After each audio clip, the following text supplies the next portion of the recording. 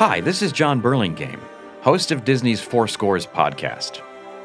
In this podcast series, we bring together the most accomplished film and television composers working today and reveal the emotional journeys, inspirations, and unique challenges of their work.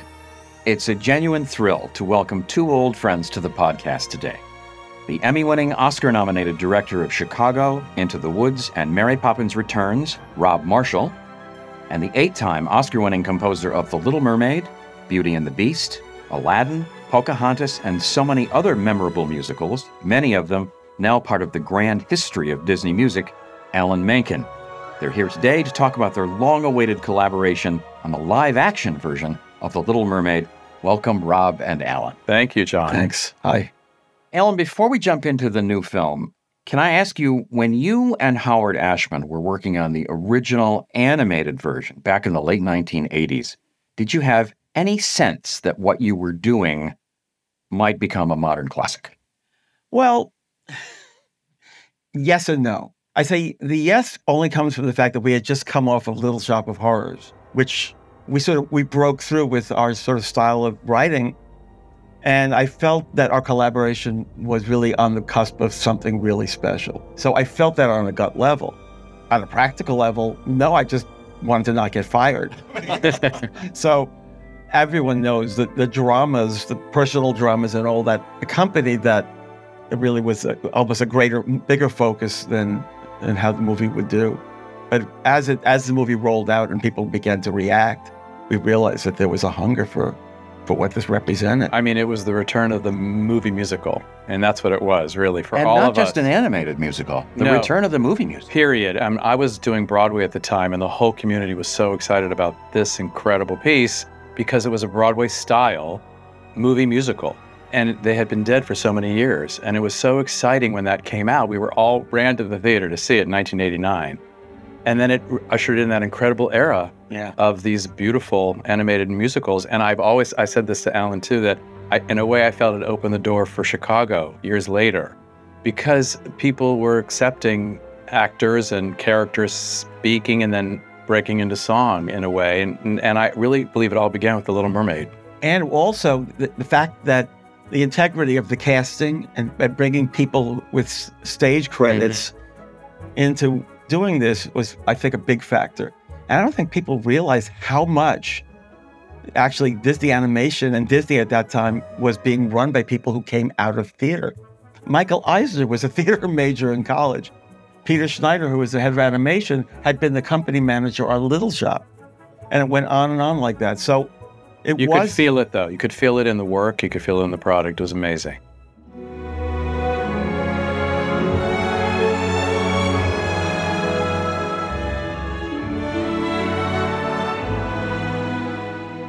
So, Rob, can you talk about the challenge of reimagining a Disney animated classic for a new century and a new generation? What was necessary and how did you go about it? Well, I'll tell you, you have the bones of a spectacular musical, so you begin with that already.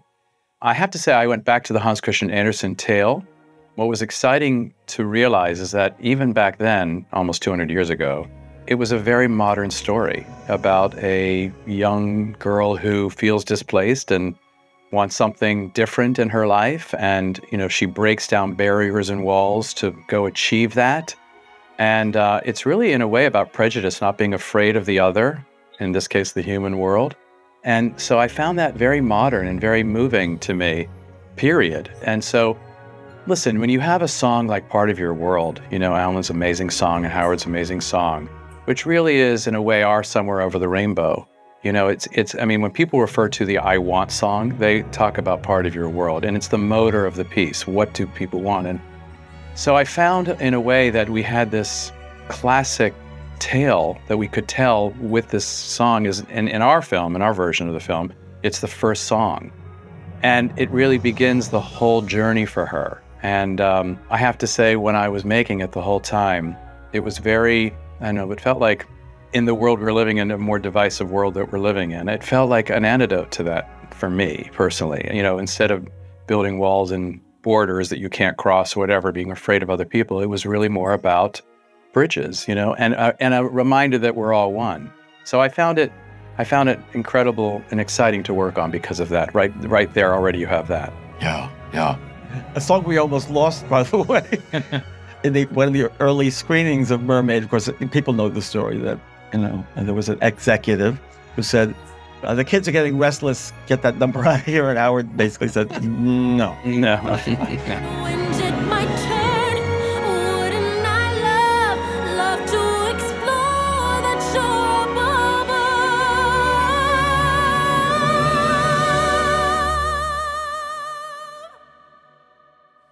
So, Alan, clearly you were going to need some new songs for this one. And of course, we lost Howard in 1991. How did you choose Lin-Manuel Miranda as your collaborator? It was such fate that Lin became my collaborator. It actually, the actual nuts and bolts of it are Sean Bailey saw an interview that Lin gave and he talked about how much he loved Little Mermaid, not realizing that I would always be hearing about this little boy named Lin-Manuel Miranda and also another little boy named Bobby Lopez. Both went to the Hunter School in New York. Both were obsessed with what Howard and I were doing and very talented. And just fast forward the years and there's Lin-Manuel Miranda. I go, is that the same? How many Lin-Manuel Mirandas could there be? And in the Heights and Hamilton. And so there was a no-brainer in terms of that. Stylistically, it's a marriage. You go, what's this going to sound like? Alan Menken and Lin-Manuel Miranda together. And we both, I think, both had a little bit of jitters about what's this going to be? How, can I live up to what Lin is doing? And Lin, can I live up to what Howard was doing and all that? So it felt very inevitable, and it was really fun. It was incredibly organic to watch and be part of. We're all from the theater, so there's a way, we all speak a very similar language, which is incredibly helpful. But I have to say that, we sat down with John DeLuca, David McGee, Alan and Lin. I think we should make sure that our listeners understand that John DeLuca is your producing partner. Yes, exactly. And David McGee is your screenwriter. Exactly. Thank you, Jeff. We were targeting where we needed new material. And Alan is, honestly, I'll just say this right now, the greatest collaborator ever. Just love every second working with him, and so open and so ready to reimagine this. And we realized that the character of Eric needed a song and something to bring his story to life. And so they wrote this amazing piece called Wild Uncharted Waters, which really helps us see what his journey is. They really are kindred spirits. They both feel misunderstood in a way, and they are adventurous, and they're not afraid of the other. And they find each other because they have a similar trajectory. And Alan and Lin wrote this incredible piece. And, it's interesting when you look at the animated film, which is shorter, obviously, Ariel has one song really and a series of reprises. And so we all felt, can we give Ariel another song? And we all determined that this wonderful song that Alan wrote called For the First Time really is about Ariel's first time on land. It was tricky because at that point she's lost her voice. Right. So we found a way to do it in a sort of very exciting way. And it's a classic example of how you take a song that can really almost work as a montage and really tell a lot of story inside this one song, which it does. Mm-hmm. But that was the great thing about working with Alan and Lin. The egos are checked at the door. Everybody's just working to find this. And then they wrote this great, great song called Scuttle, the Scuttlebutt for Scuttle. I wanted to ask hilarious. about that Sorry, I'm jumping in. No, fine. But it was just thrilling. Actually, John DeLuca came up with the title. He said, what about Scuttlebutt? Because it was about taking a scene that exists and turning it into a song, which we know is the best way to do it. It was so much fun, right? I gave Lin a very lilting, very Disney kind of piece of music, and he actually did sort of almost like a rap over it, but using all the form of it and the harmony. I was dumbfounded when I listened to it. This is incredible. It's so fun. It's you of course remember it. It's this bright light, and it's just and a wonderful showcase for Awkwafina, who's so fantastic in our film. And David. And David, exactly. Yeah, I told you so. Let's go. We gotta go before the sun goes down. What? Gotta get her ready for the big showdown. Right. Go ahead and get her out of bed and get her ready for the wedding. Set the setting so we can't slow down. Let's go by. So let's take a second and talk about casting, because when you were casting this, I always wonder how big a factor is the actor's ability to sing.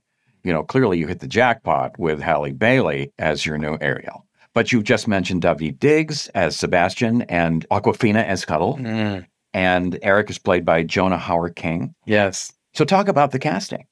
Well, it really, here's the thing. I love working with actors who are new to musicals. A lot of the time I've done that in my career, and because they approach it from the right place. With Ariel, I saw her on the Grammys. I have to be honest. I saw her on the Grammys, and I thought, who is this little angel with this beautiful voice?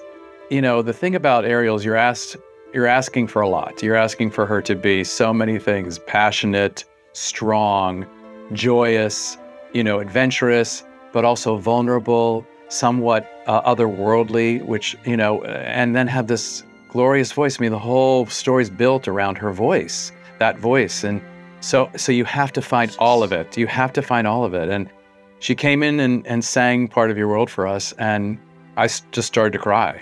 I thought it was so She is amazing. connected to her emotions, so deep.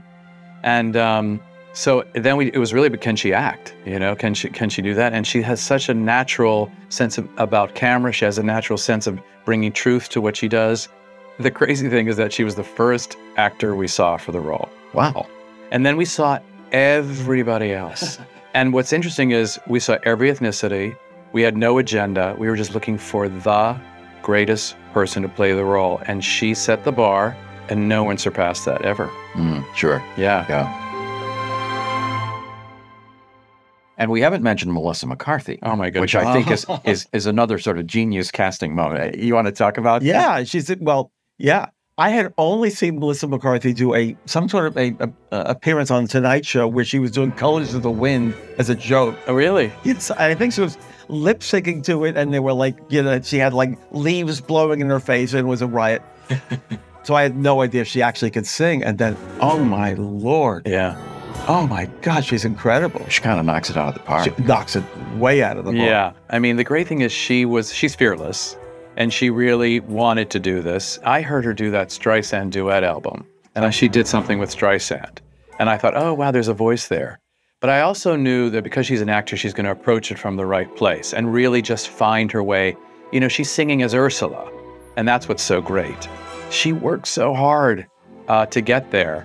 And it was thrilling to see that being born, because it comes from, as I said, sort of the absolute right place from character. To those poor unfortunate souls.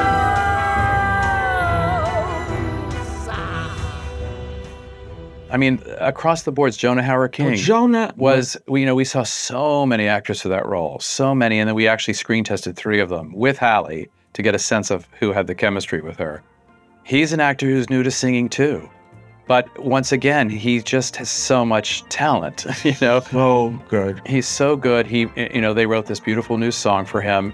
He does it with such feeling and such, passion in his voice. It's really quite beautiful. Yeah, he's amazing. You talked a little bit about Awkwafina, who I think was another genius casting moment. She's so funny, but she sings too. It's a long way from Buddy Hackett, right? That's a long way from funny. But Awkwafina, it was so fun to come up with the idea of working with a woman in that role. But she's just such a unique character, herself. We had everyone there for rehearsal because we had to, even though they were voices. Javier Bardem has a relationship with Sebastian, played by Daveed Diggs, or they all interact with each other. Halle interacts with all of them. So we needed to have them in rehearsal, and we created these characters and story with them so that they would be able to relate, even though they were just voices. And it shows, I think. They play real scenes. And so Sebastian alone is a really interesting character that has a huge character, right? It has a lot to do, yeah, and has relationships all over the place. Yes. Here. What about Daveed? He came in and it was his. I mean, what you pray as a director for me, I just pray I don't have to even make a choice. That I could just sit there, someone comes in and claims the role, and I just go, well, that's it. He's so creative. He's really a genius, and he's so quick and funny. And, in a way also new to singing fully, because he was nervous about the singing and holding notes and things like that, but he sounds incredible, and he just is original, and he brought that originality to life. I also love what Rob did in the relationship between those 3 ancillary characters, Sebastian, Scuttle, and Flounder. They're so invaluable to how the picture actually lands because of both the emotion and the humor they bring in at just the right moments. It's amazing. Now, that speaks to the whole idea of structuring this going in. And I wonder how much, because half of this is underwater. Mm-hmm. And has there ever been an underwater musical? No. I don't think so. There, Esther Williams musicals, obviously. And that's true. But we know, they were holding their breath and no one was singing or speaking underwater, But she's swimming with Tom and Jerry. There were sequences like that, but not a musical where you're singing and speaking and playing scenes, no. Yeah, so that makes me think about the whole idea of structuring this and how much advance work you had to do once you had cast it and maybe once you wrote the songs before you even got to the set. It was the most prep I've ever done on a film. We prepped for over a year because how do you do it? That's the question. How do you go about doing it? And what happened was we started with storyboards and then we moved to something called pre-visualization, which is almost like a little mini movie, because we had to be able to create what our actors were going to be doing and what the camera was going to be doing. And then we had to communicate that to the camera team and to the stunt team. No one was on the ground. Everybody was flying around. And each, they were on these crazy rigs and apparatus, these things called tuning forks with a big disc around them so they could spin in these crane arms. And every actor had maybe 8 or 10 stunt people moving them around. It was the most complicated thing we've ever done. From the very first time I heard about Rob as a director of something outside of stage, it was always about his prep. He's on a level of his own in terms of just being prepared and caring about each moment. It's amazing to watch that. I have to believe that that's also part of your theatrical training. Coming from the theater, I think makes all the difference. And fear. Because you go, well, how are we going to do this? I can't show up and pretend I don't know. But it really was about making sure we knew how to do this. And then we had rehearsal, a lot of rehearsal. We were actually 1 week away from filming when COVID hit. So then when we came back after that, 7 months later, we actually prepped again.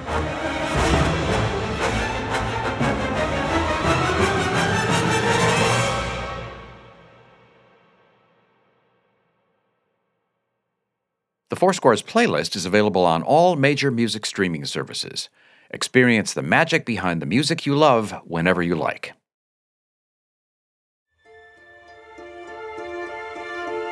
So how deeply were you involved, Alan, during this whole process? It was so great to have him there. I just wanted to be a support, to be honest. And I straddled. I have 2 roles in these movies. One is to be the keeper of the flame, which, was like, this is our original intention.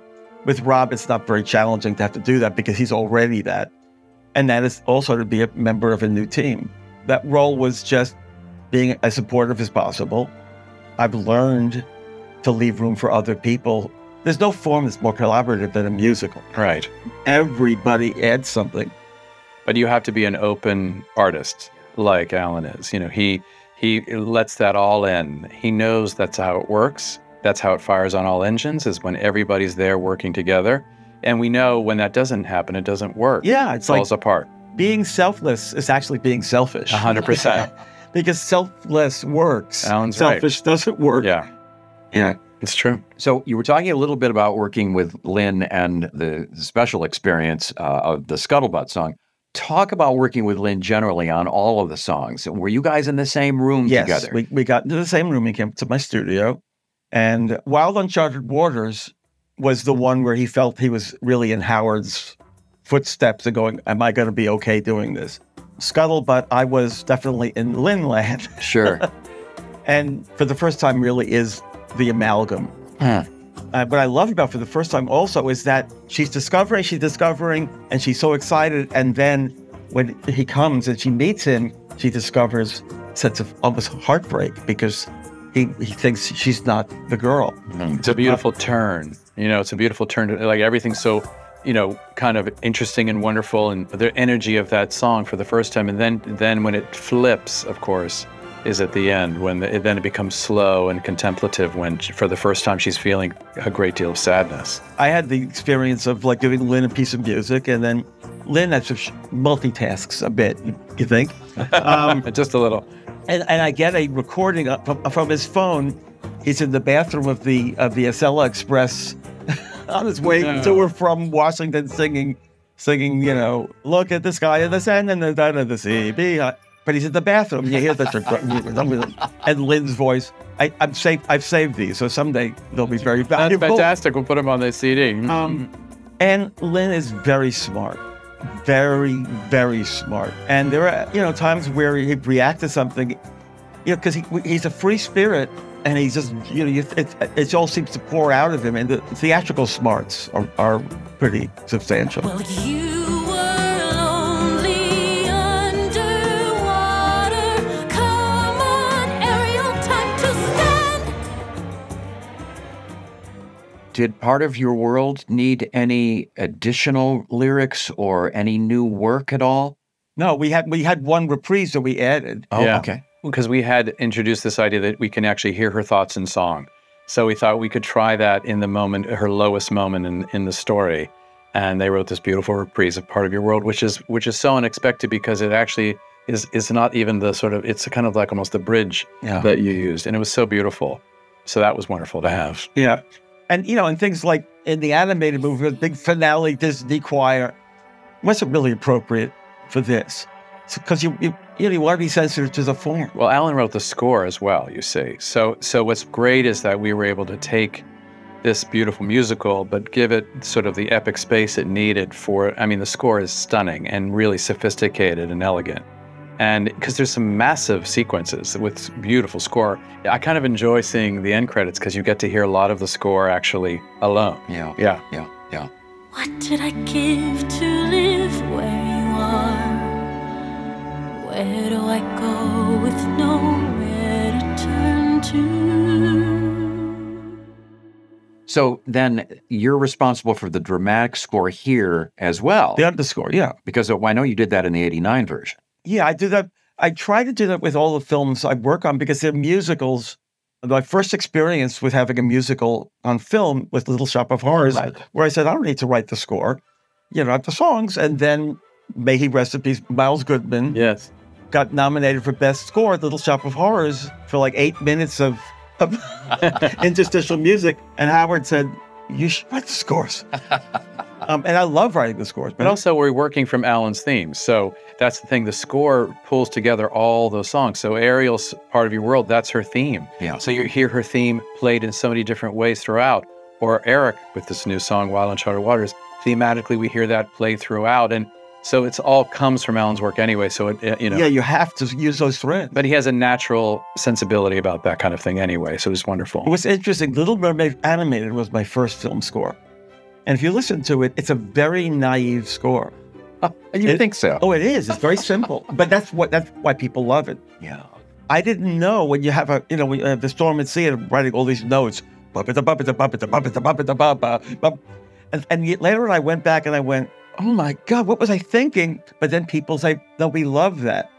So there was a sense of naivete about it that actually ended up becoming those elements that you can't get rid of. This is a much more live action kind of underscore, but incorporating those themes. Mm-hmm. So this is a real challenge for me, to be honest. And there's probably an hour's worth of score. I At guess. least, if It's not a more. lot. It's a lot. I had some great orchestrators, great people I was working with that were amazingly helpful. So I'm never quite clear when you guys go into the recording studio and record all the songs. Clearly, it has to be before shooting. And were you there? Were you part of it? Did you rehearse the actors? How did all that go? This is not me personally. Having the composer in the room can be threatening to some actors. So I try to keep a distance on those things. And in general, I don't conduct my scores. I like to be, again, in the control room. I like to use my team to really help coordinate that. And I want to step back because if you can get too much in the weeds as a musician, if you're just simply thinking about the music without somebody going, wait a sec, I need something else there. It's very helpful to have that perspective and step back and see it. And that's what Alan did, because when he would come in and say something, it was profound for these actors. They would hear something like, oh, right, those kind of important milestones in the pieces. Really important to hear. You want to speak when it's really going to have an effect and don't overdo it. But also, you're also so joyous. And and that's what I love. You inspire the actors because they're so excited because you're so wonderful to work with. Early in my career, I used to put my foot in my mouth a lot. I remember we were recording Pocahontas and Judy Kuhn was singing just around the riverbed. Yes. And I think I just, because of level, I just pressed the button. I said, Judy, now, was that your performance? And Judy said, well, I guess not. And I went, oh, no. I've learned you guys press the button and let me sit back. Yeah. Because I am very in the moment. And actors, there's a vulnerability that you don't want to totally abuse at all. Absolutely.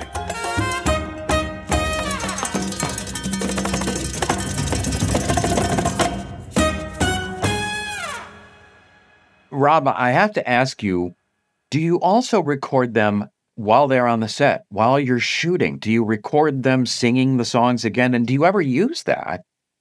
That's a really great question. And the answer is yes. We record them live because sometimes you'll get in that moment, you'll get something really, really special.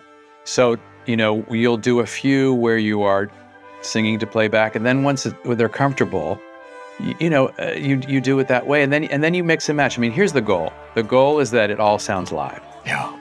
That's the goal. And so even when they are singing to the track, they have to sing. They actually have to sing with themselves. You can't just lip sync or whatever. It has to be sung. You have to feel the breath. It has to feel immediate. I want people to believe when they're watching it, they are singing it live, and some of it is and some of it isn't. I never want to say where, but it's better just to think it all is. That's really the goal. Yeah. Yeah. Alan, did you get to visit the sets at all? Actually, no. Because it was COVID. It was COVID. I was planning to go to Sardinia. We were all looking forward to it. And then... Which is where they shot the Prince's Castle and all that. Yeah, that's all our exteriors were in Sardinia, which was a fantastic place to be. But it was, it was tricky because our sets were so closed. I mean, we had the least amount of people you could possibly have. There was social distancing. Remember that term? There's a guy with a stick 6 feet wide, and he's like, Well, also, and recording music with social distancing was a nightmare too, because you're 12 feet apart. Oh boy! And so you can't do a full orchestra. You have to do it all in separately. Yeah. So the strings are one day and the brass is another. That kind of thing. It was so hard because then you can't hear the orchestration fully until you have it all together. It's really so we had, but incredible mock-ups, I will say. Yes, we did. Huge amount of effort put into the mock-ups, making sure that this is the blueprint 100% that we're going to be using. Okay. I don't want to spend too much time talking about special effects, but all of the underwater work is at least partially CGI. Well, here's the thing. And the only way to do this, we realized, of course, is that there can't be any water. So we were in a blue screen stage and everything's added. So your backgrounds, your water, your vegetation, all of that, fish, everything, all of that was added, but also every strand of hair. I know. And also costumes. So some people had pieces, like Javier had his armor, but obviously his tail. But Halle was just kind of like a shorts and a little tracksuit top. I mean, it's ethereal and otherworldly too. So, I mean, thank God we had the rehearsal we had, so we understood what we were playing, and we were only working with props and things that we handled and dealt with.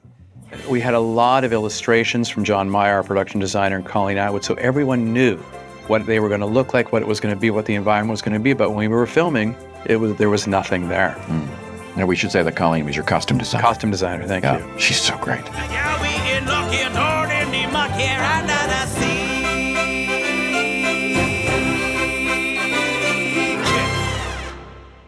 One of the things I loved about the movie was the fact that it's almost a bigger, more universal story now, one that gently reminds us about acceptance and the need to discover and celebrate other cultures, other peoples.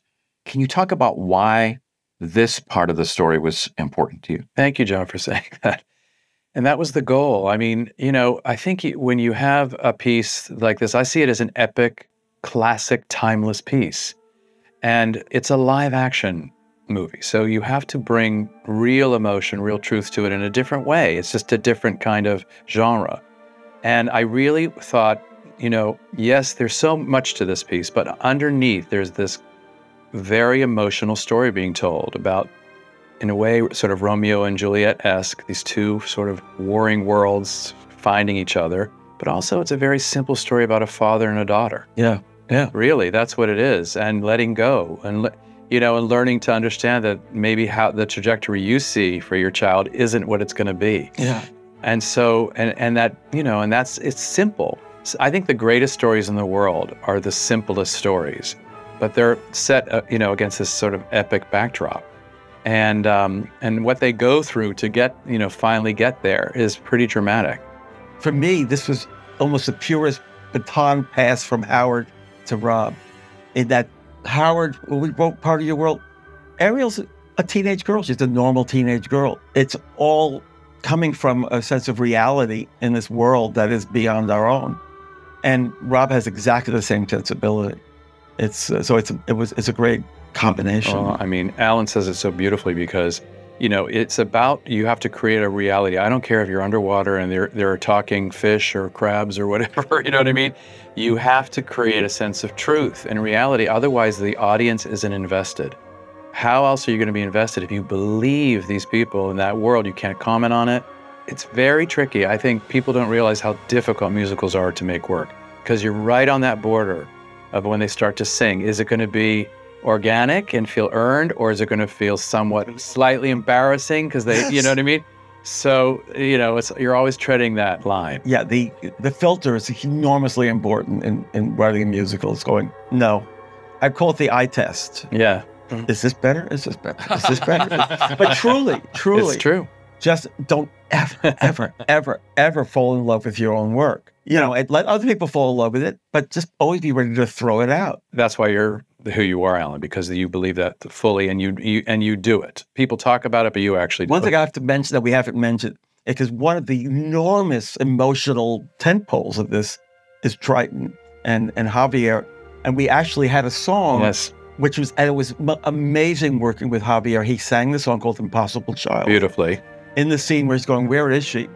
And it was a beautiful song. It, as happens in every single musical and I've ever written, often you have to lose your babies because it takes up too much space or it's just you, whatever it may be. But he was also wonderful to work with as a singer. Wonderful. And the thing is, we are creating a new piece in a way because it's a different genre once again. And so, that's your out of town. That's right. When you're editing and you're looking at it and you're trying it and you're putting it in front of an audience, you see, and it tells you, and you see what characters need to sing, what characters don't need to sing. A lot of people don't know that a lot of it's what not to do, not what to do. Yeah, exactly. It's all of that.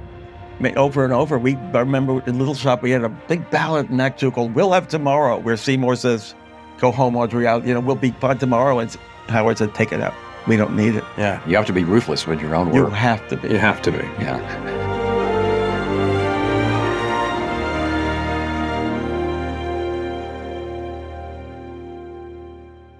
So, Alan, you've now seen The Little Mermaid become an animated film, translated into a stage musical, then done as a live TV presentation, and now this grand new version. What's your feeling about its place in popular culture? I hate to use the word naivete, but in a way, the naivete of what we did with the original Little Mermaid is so disarming. And I think that's a big part of it. Also, it was Howard Ashman at his, I'm trying to remember if he knew he was sick the entire time we were working on it. There's an emotional story behind the story that is a gestalt that just feeds it in a way that is absolutely, timeless and magical. So I think that's part of it. I consider myself, the analog for what I do as a composer, a musical theater composer, is I'm an architect. I design a house that others are going to live in. So the whole point is you design a structure and then, okay, we're going to build that house for this person or for that person, or someone's going to move in and maybe add another room or maybe whatever it is.